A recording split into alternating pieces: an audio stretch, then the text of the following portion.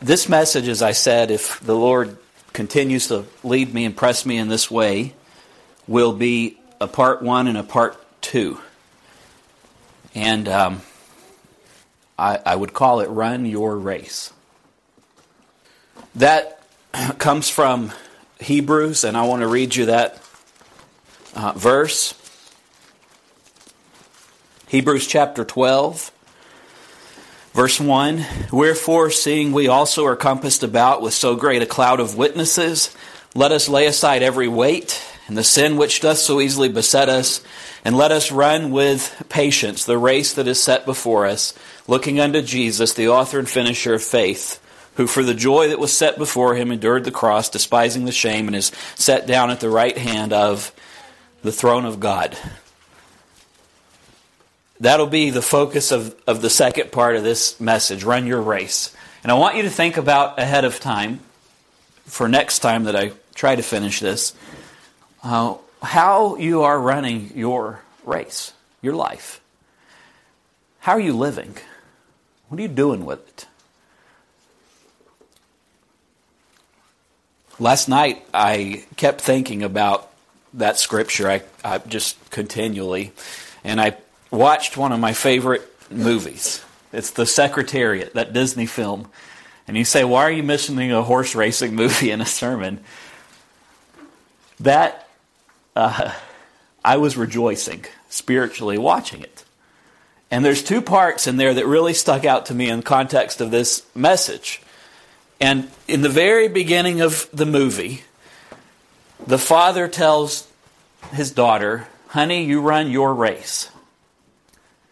And then in the end of the movie, he has dementia and can't communicate, can't remember anything, but he meets the horse star of the film. And he looks at him, and you can tell that he wakes up for a moment, and he tells his daughter, honey, let him run his race. And so that is what is in my heart, what God has put there for all of you, for each and every one of us, that God intends for me to run my race. Not Brother Bobby's, not Brother Ben's, not Brother Hackett's. And He intends for you to run your race. He has a purpose and a plan for your life and a specific desire, and you're here for reasons that He has placed you in this world. And I want you to know that. But this part today will be kind of a reminder and an introduction. I want to ask this congregation, and anybody who listens regularly, have you noticed any themes in the last months of my preaching? Think about it for a moment. Think about if there's anything, you don't have to say it out loud, but I want you to just think about if there's anything that has stuck out to you, if there's anything that keeps returning in the messages, anything that God keeps burdening me to preach more than once. Think about what He's been telling us. Brother Peter wrote, he said, I think it's appropriate, as long as I'm in this tent of flesh, this tabernacle, to stir you up by putting you in remembrance. And I really feel a need this morning to remind us what God has been preaching to us through His Spirit. That is what the Hebrew writer was doing in that 12th chapter. He gave the whole history of the people, the faithful men and women of God. And then he said, wherefore, in light of all this, in response to everything that I've told you, seeing that we also are surrounded by a great cloud of witnesses, let us run our race individually. Amen. We've got a real challenge in this culture that we live in now, where many Christian people are not only not running their race, they're not doing anything. I'm not talking about doing something religious, but I mean God has created you to run your race, and you're not even relaxing, you're just floating. It'd be different if you were sitting back in a hammock enjoying life, enjoying a season of rest, but there are so many Christians in our culture that aren't relaxing and they're not working. They're in this in-between human purgatory state of misery, except it's not misery, it's apathetic misery, which is worse. Because if you're actually miserable, you change. And that's part of what's in my heart. Some of the themes that run through all those messages, and I'm actually going to go through the last 25 messages I preached and just touch on a point from each one. That's what I need to do today.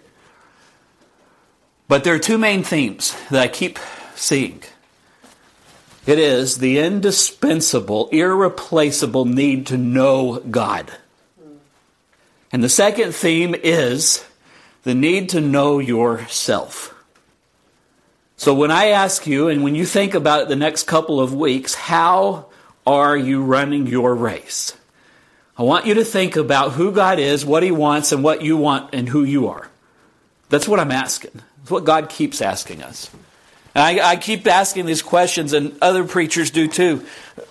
What's the meaning of your life? What are you doing here? What do you want? This church, why are we here? We've asked that over and over. I said this a while back, what makes you want to get up in the morning? And I know that if some of us are honest, we would say nothing. I have felt that before. It's not a good place to be. What makes you happy? Do you know? Or has it been so long since you've been really happy you can't even remember what makes you happy? There are a lot of people who claim to be God's people who that is the truth. They don't even remember what makes them happy. I know what that feels like too. We can get so blinders on, focused on what we think it is that we want God, what we think it is that God wants us to do, that we forget to even know Him. We forget to enjoy the journey. We forget to be present. What makes you happy? Do you know God wants you to be happy? Yes. Do you believe that? Health, wealth, and prosperity. We're supposed to suffer, be miserable. No. Jesus said, I came that you might have life and have it more abundantly. I was glad when they said unto me, let us go to the house of the Lord. In the presence of God is fullness of joy. In His light we see light. The people looked into His countenance and their hearts were not ashamed. We could go on and on with examples of scriptures that tell us that we should be joyful, happy, and satisfied in the presence of God. And even in those times of spiritual heaviness for ourselves or for others people, there's still joy. It's different than the empty happiness of the world. In the presence of the Lord, there's fullness of joy. So I'm going to go through the rest of this message, the last messages that God has put on my heart. And let's just remember them. Going back to, I think, April, I preached a message called What is Preaching? And I remember saying that preaching is a pouring out of the preacher continually. First, it's pouring out before God all illusions of self-reliance and any type of control that he has, being filled with God's will and purpose, not only for him, but for the people, and then pouring it out before the people. That's what real preaching is. It's not just motivational speaking. It's not just making you feel better. It's not only teaching. It should be a revelation from the heart of God. And God has given us in this congregation men who preach that way. Not just me. And that's not a demonstration. It's not something that we get up and put on. It is being filled with the presence of God and preaching in a power and demonstration of the Spirit. That is what preaching is and what God has continued to remind us. After that, I preached a message called The Cross. And there was a lot in that message. It was on around the resurrection that we remember. But this is what stuck out to me. The cross of Jesus Christ eliminated all possibility of self-reliance. That we might have no confidence in the flesh. That's what Paul said, I don't boast in my flesh. I preached after that a message called, My Theology is a Man. And in this culture of religious extremes, there are always People trying to identify what they believe, categorize it, put it in a neat little box. And when we do that, we approach one extreme or the other opposing extreme, and it's dangerous. And I wasn't trying to say that as some flippant thing, but our theology is Jesus. That's it. You don't have to have an ism after what you believe to be able to categorize it and figure out what you believe. Our preaching should be the preaching of Jesus and Him crucified, and it should be with the power of the Holy Spirit, and there is no other theology. Jesus and everything He embodies is our theology. That was the sermon on Resurrection Sundays, we remember.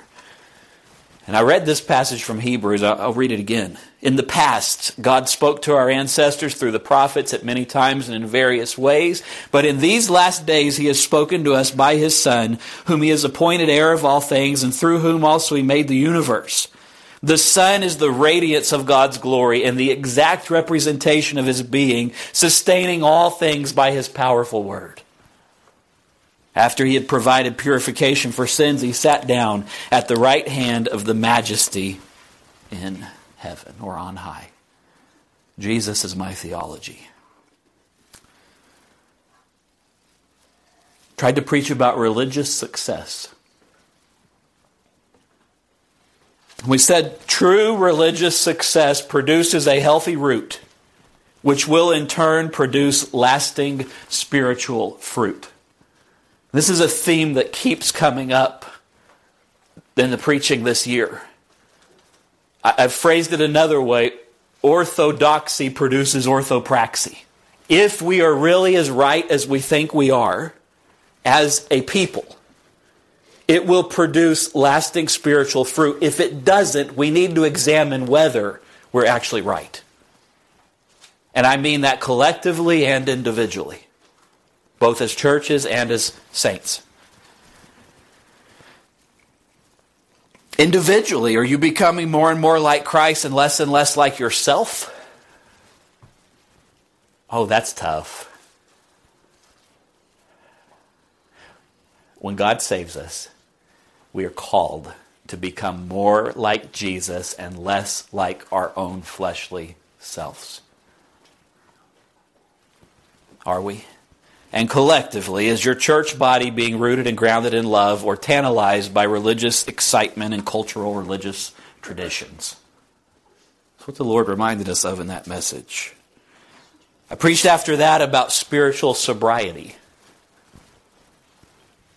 and reminded us that human beings are more than a mere mechanical apparatus, that we're more than machines. Talked about how our culture, including religion, is steeped in the superstition of materialism, which says that on a fundamental microscopic level, on a cellular level, humans are only machines and everything we do is in response to some machine impulse inside. If you want to change the human, you change the machine impulse. And the truth is the opposite of that. We are created in the image of God with spiritual aspects to us, and we have breathed into us the very life of God from His own mouth.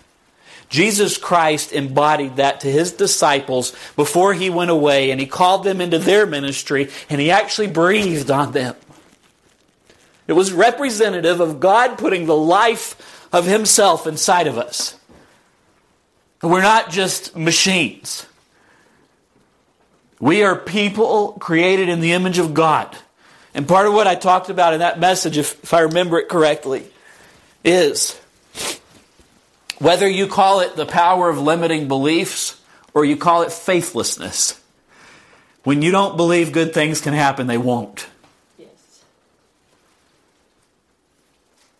There is something about really trusting God that actually changes the way your body functions.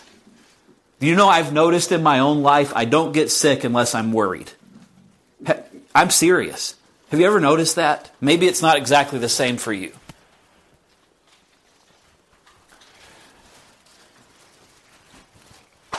I said there's information, energy, at the very root of us. not just a binary on-off switch. And part of that message was to remind us to renew our minds. Why? That we might prove what is that good and acceptable and perfect will of God. I preached about spiritual captivity. Use this verse.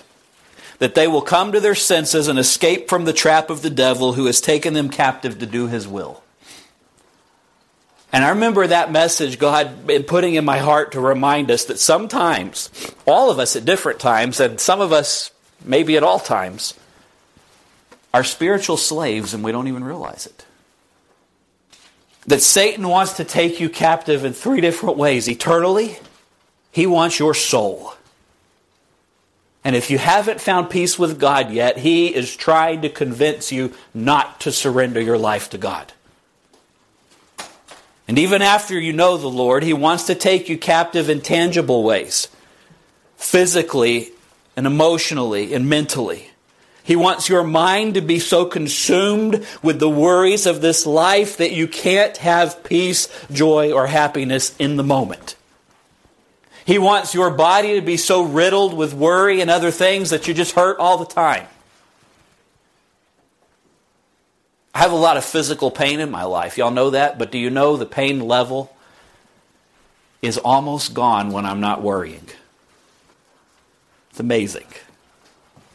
Worry, this is a side note that I just thought of now. Worry, you know what it is?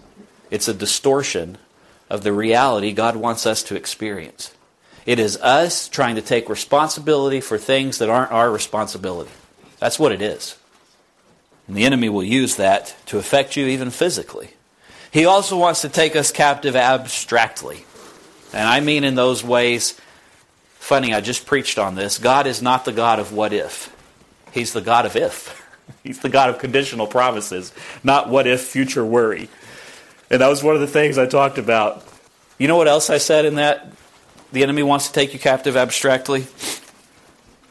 I said, what do you want? It's one of the themes that keeps coming up in these messages. What do you want? I preached about the personal cost of freedom. And in that message again, we were asked, what do you want? What do you want out of life? What do you want from God? Jesus tells us plainly that he will give us the desires of our hearts. And our culture, the religious culture we're steeped in now, makes us afraid to ask God for things we really want because we have a distorted idea of what humility and satisfaction is. What do you really want? Ask God for it. If it's not right, either he won't give it to you or he will give it to you and you'll see you didn't need it anyway and you'll go back to him for more of him. Don't be afraid for God to bless you. Ask him for what you want. In that message, which for me was one of the most important messages that I've heard this year, I said there's a personal cost to freedom. And that cost is that you have to sacrifice your illusion of control of your own life. You can never be completely and truly free with God or with your own self in the moment until you let go of the illusion that you have any control over anything. Right. Even yourself. Jesus paid the cost of atonement, but there's still a cost we have to pay for freedom, which is surrender. Unconditional surrender. I preached about the seasons of life. And said that Solomon long ago recognized that there's no such thing as utopia. Utopia is perfection on earth. He tried to find it. And most of the thinkers and academics and scholars throughout history have been trying to come up with some abstract utopia we can all reach. That's true. Utopia, listen, presupposes the possibility of perpetual sameness. Utopia, the things are always the same. That's the opposite of what God wants. God has allowed us in this life, seasons of life, to break up the monotony of the human existence. How many of you would want to be elated all the time?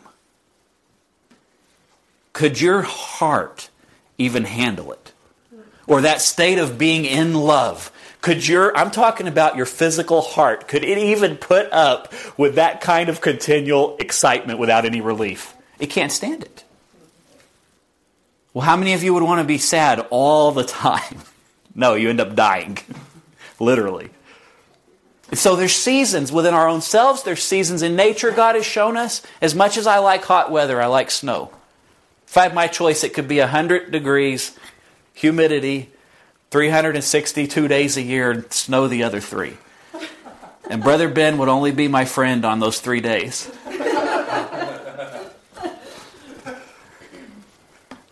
In that message, we were reminded that you can't make a positive from a negative.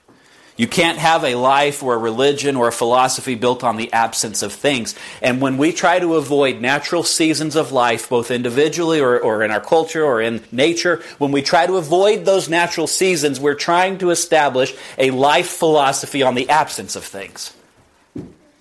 God wants you to have seasons. You won't always be as happy. You won't always be as sad. You won't always be working as hard. You won't always rest as much. There's supposed to be seasons. The Christian experience is supposed to be one of fullness, not absence. There's supposed to be fullness of joy and hope and love in Jesus. And in that message, maybe one of the harder questions I asked, and I don't know, maybe some of you would still have trouble answering it. I said this: what do you like about yourself? Is that hard for you to answer? Think about it. I hope you've thought about it since then. I'm reminding you.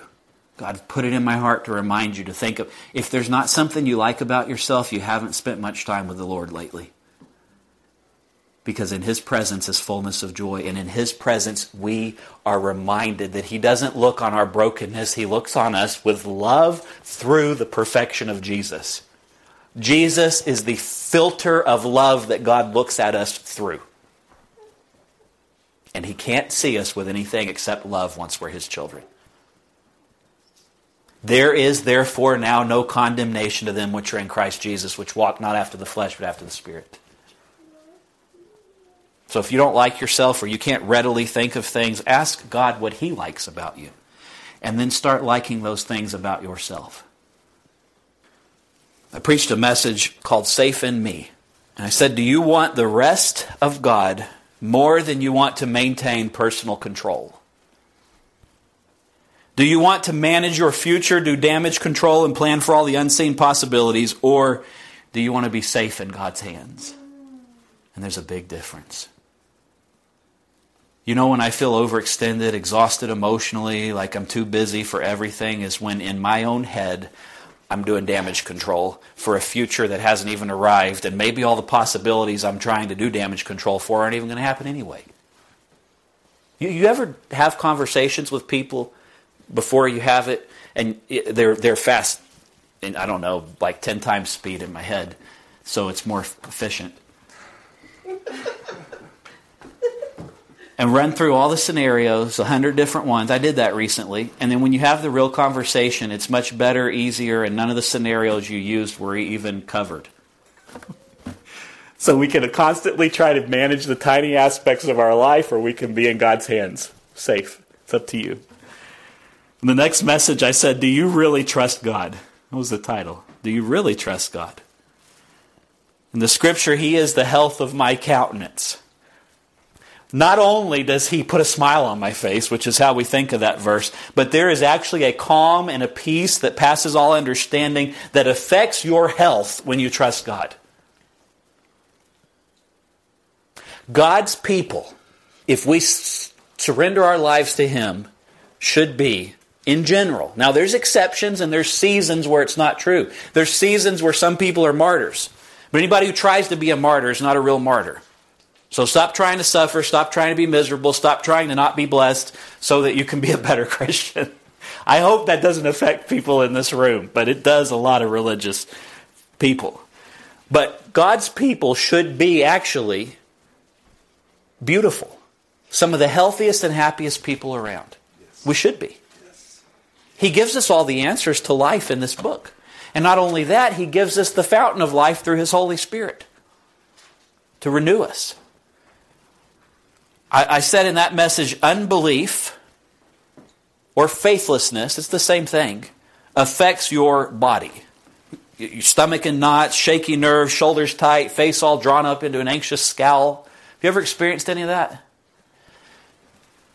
We're so steeped in this idea in religion that I've had multiple preachers say, as if it's a truth, if you're not nervous, then you're not ready to preach. What in the world? As if the mark of being where God wants you to be is anxious. Scripture teaches the opposite. And at the expense of possibly people misunderstanding me and thinking I'm arrogant, I'll say, I don't remember the last time I was nervous to preach. That's silly. If you're nervous, you're thinking about yourself. We read this quote in that message, and I think it really ties in. Creatures are not born with desires unless satisfaction for those desires exists. A baby feels hunger? Well, there's such a thing as food. A duckling wants to swim? Well, there's such a thing as water. If I find in myself a desire which no experience in this world can satisfy, the most probable explanation is that I was made for another world. If none of my earthly pleasures can satisfy this desire, that does not prove that the universe is a fraud. Probably earthly pleasures were never meant to satisfy it, but only to arouse it, to suggest the real thing. If that is so, I must take care on the one hand never to despise or to be unthankful for these earthly blessings, and on the other, never to mistake them for something else of which they are only a kind of copy or echo or mirage. I must keep alive in myself the desire for my true country, which I shall not find till after death. I must never let it go, snowed under or turned aside. I must make it the main object of life to press on to that country and to help others do the same. That's straight from Scripture. That quote is from C.S. Lewis. But it is all through Scripture, the idea that we were made for another world. Peter said, Dearly beloved, I beseech you as strangers and pilgrims that you abstain from fleshly lusts which war against the soul. That word that's translated is one who lives in a place without the right of citizenship. No wonder you don't feel at home in the world. No wonder, no job promotion, no fulfillment with family. Nothing can ever fully satisfy you. I talked to one of my dear brothers recently. He's got a beautiful family, but in life feels dissatisfied and miserable, actually. And I told him, I said, it's good for me to know that even your family can't fulfill completely that desire. Because a single person, we can elevate to an idolatrous level the idea of marriage or children as if I'm going to be full. No, even that. Because you were made for another country. I preached about the mission of the church in the 21st century. That message was the anchor boat sermon. If you haven't listened to that lately, listen to it again. I preached things in that message that I didn't even know I was preaching. And that's not about me. But it was almost prophetic. Listen to it again if you haven't. One of the things that we asked in that message is, are you ready to be poured out before God? Do you want that? And I said the reward is in the process, not only in the results. There's a reward in enjoying the labor of the moment, especially if that labor is for the advancement of the Lord's kingdom. I preached about being alone in the silence, and that he that dwells in the secret place of the Most High shall abide under the shadow of the Almighty. Preached about the purifying power of affliction. And tried to remind us, I think it might have been the first time I learned it, on a deep spiritual level, that temptation, affliction, suffering in this life is not necessarily a response to something wrong with you. It might just be a season that is giving you an opportunity to know God and to glorify Him in a way that you couldn't otherwise. Don't be afraid of temptation or affliction. Be very careful about how you respond to it. I said seasons of difficulty and trial are an opportunity to glorify God in our own weakness. Tried to preach after that about a biblical perspective of patience and activity. And I don't know how that message, if it came across the way what was in my heart, but to try to help us know ourselves better. And to try to identify what kind of person you tend to be, whether you tend to be frenetic and overactive or whether you tend to be apathetic and over-resting. And when you identify those things, you can figure out what you need to lay down before the Lord. Some of us need to relax more. Some of us need to care more. And that God can show you. That's what that message was about. Tried to preach about the Father of lights. And said Jesus the Son is the self-emitting eternal luminescence of heaven and earth. Isn't that beautiful? He actually glows the radiance of God. He doesn't just reflect it. And reminded us that we are the light of the world. Tried to preach about the successful Christian. Not just religious success, but the successful person of God. This was the message you might remember where I talked about standing in a riverbed and seeing all these ruts that you never see under the surface of the water until the water's gone. And reminding us that we all have ruts in our life that we might not even be aware of under the busyness of the water of human existence. Sometimes you have to strip all the noise away, the waterfall sounds, the rushing water to see what's underneath. When you do, you'll find out if you're in any ruts. Whatever you'll seek, you'll find. Whatever you focus on, you will become. Do you believe that? Yes. I believe it with my whole life. Whatever you focus on, you'll become.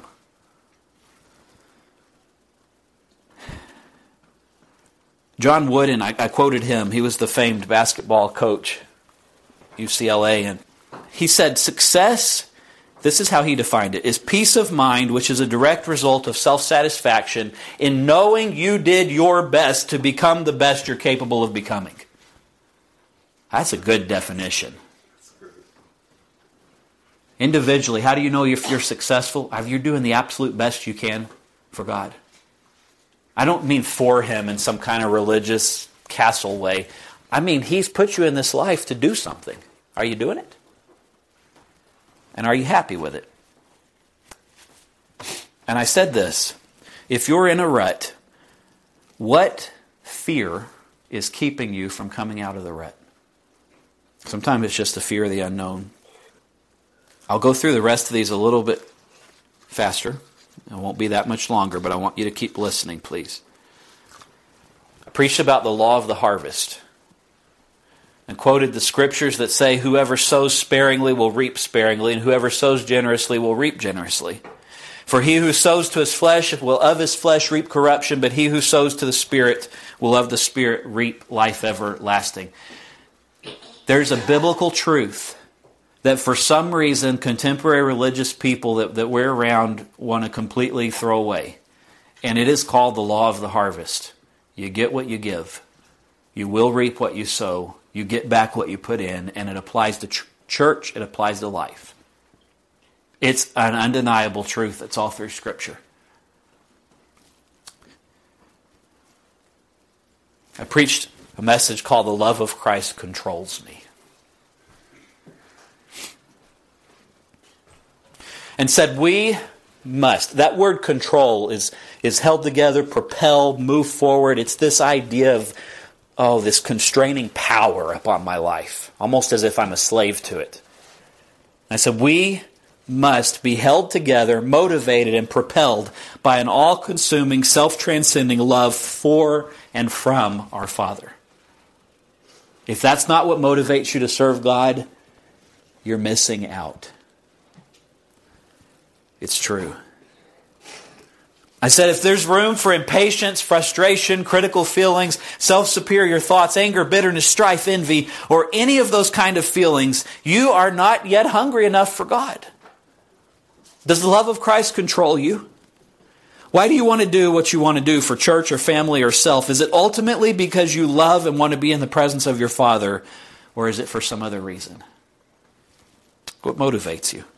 And in that message we said, what would Jesus have me do? Not just this abstract, what do you want me to do? Or what should I do? Or what would Jesus... Jesus, what do you want me to do? You know what I've prayed, I think, more than anything else lately. I pray it just like this. What do you think, Lord? About lots of things. What do you think? Sometimes He shows me, sometimes He doesn't. The times He doesn't, maybe I have the freedom to do whatever I want. What motivates you? I preached about the presence of God and His perpetual covenant with man. This was the message I tried to preach at that fellowship meeting at Longview. Or not Longview, at West End. And this is a theme that stayed in my heart and mind. Before that and after that, Moses up on the mountain saying, God, You've offered me Your blessings, but I don't want Your blessings without Your presence. And I'm not going anywhere. Bless me or not, I'm not going anywhere if Your presence doesn't go with me.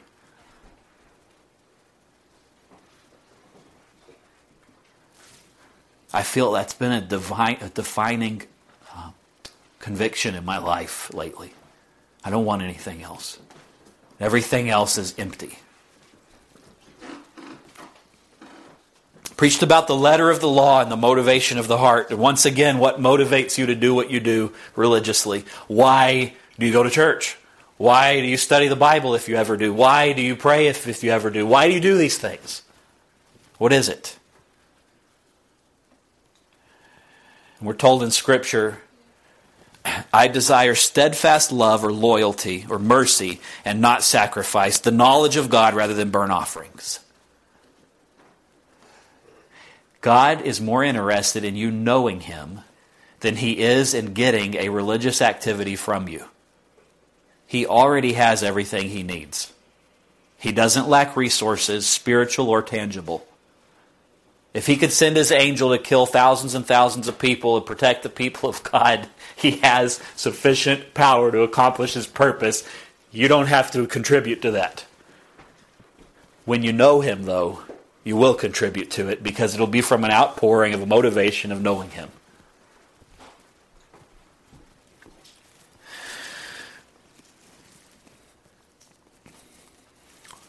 After that, preached a message called, Are You Listening? That was about Moses again, and how Moses spent 40 years being trained in the ways of Egyptian royalty. Then he spent 40 years being trained in practical common sense and in spiritual truths by his father-in-law. And then he's wandering around, apparently, I don't know what he was doing, but he's out taking care of the sheep. And he sees this burning bush. And God speaks to him out of it. And I said, Are you listening? Is your life, does it have enough seasons of quietness and slowness that you could even notice something like that? How many times in our lives do we drive, run, hurry right past a burning bush where God's trying to tell us something? Are you listening? What is God trying to tell you? And would you even be able to hear it? After that, I preached a message called Forward into the Future. And that was a great burden the Lord gave me about the future of His congregations in this age in which we live. And a theme that has recurred is this: we don't need better methods, we need better men. We need the change of heart that precedes the change of method. That's what that message was about. And again, it gets back to this idea of how are you living? Who are you? What are you doing? Just a few more. Preached about the preservative power and purpose of God. And that message was different. I never heard a preacher tell the congregation that they're supposed to be preservatives. But that's what the message was about. We're supposed to preserve the people around us.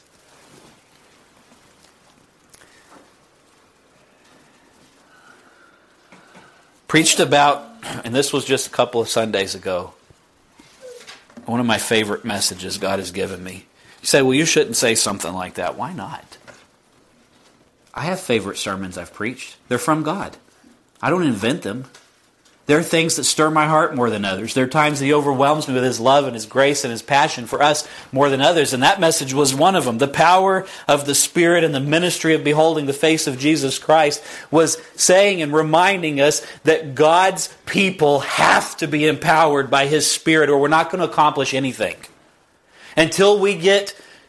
That was the message where I talked about the two types of prayer, the public praise of God and the desperate begging Him to help our need. And how those early apostles, when they came back from being in prison and their lives being jeopardized, and the people went to pray. At first they prayed, God, we recognize that You're the creator of everything and nobody does anything unless You allow it. And even Herod did what You wanted him to do in killing Jesus. That's that first kind of prayer. And the second kind of prayer is, now hear their threatenings, O Lord, and give boldness that we might preach Your name. There was unity. And I remember in that message talking about unity is not everybody pretending they agree about something. Unity is everybody coming together collectively and individually actually wanting the same thing as the other people. And until God's churches once again have true unity, we'll keep floundering.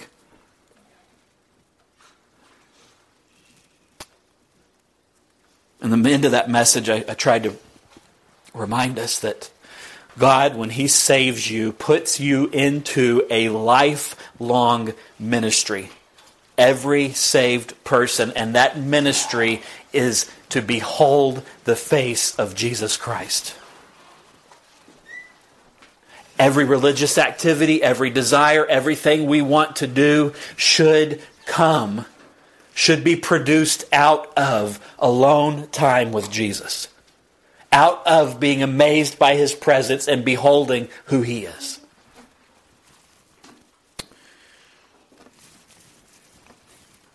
Preached last week, and along with our Lord's Supper remembrance, that God is not the God of what if. He's not the God of future abstract possibilities. He's the God of eternal conditional promises. And I want us to remember that. And the next time I try to finish this message, as I said, will be preaching, run your race. I hope you'll think about that. I hope that these messages, that the reminders have stirred us up, put us in remembrance of what God has done for us and what He wants to continue to do. I don't believe the preaching of the gospel falls without effect. Not true preaching. There's a reason we've heard all these messages, and God knows what it is. It may be a different reason for each one of you. And there may be an overarching purpose collectively. I don't know. But think on these things the next couple of weeks, and I want you to think about how God wants you to run your race, what your race is. What are you doing with your life?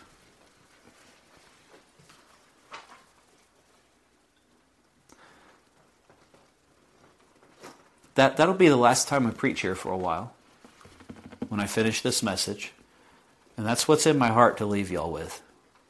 Going into a new year, it'll be New Year's Eve, Lord willing, when I try to preach it. I want us to look back on all the things God, through His Spirit, has been preaching to us. And I want us to look forward to, what is the purpose of my life, and what am I going to do with this race God has given me? So please be in prayer and thinking about that. If you're listening to this recording and maybe some of these things where they seem like I'm talking to people you don't know or about things you haven't heard, you can listen to these messages. They're on our sermon audio page. But most importantly, in hearing all of these things, if there has been a sense inside of you that you don't have peace, you don't have purpose, and you don't really know why you're here, you don't really know what the purpose of life is, you don't have happiness. Maybe when I said, why do you wake up in the morning, maybe you're one of those people who says, I'd rather not. If you feel that way, you can have peace, you can have purpose, and you can have joy in Jesus. He is the way, the truth, and the life. You come to Him when He deals with your heart through His Spirit, and there's a a realization that you're not Him and you're not God and you need something other than yourself. And when you feel that, you go to Him in repentance and brokenness and faith. You trust Him.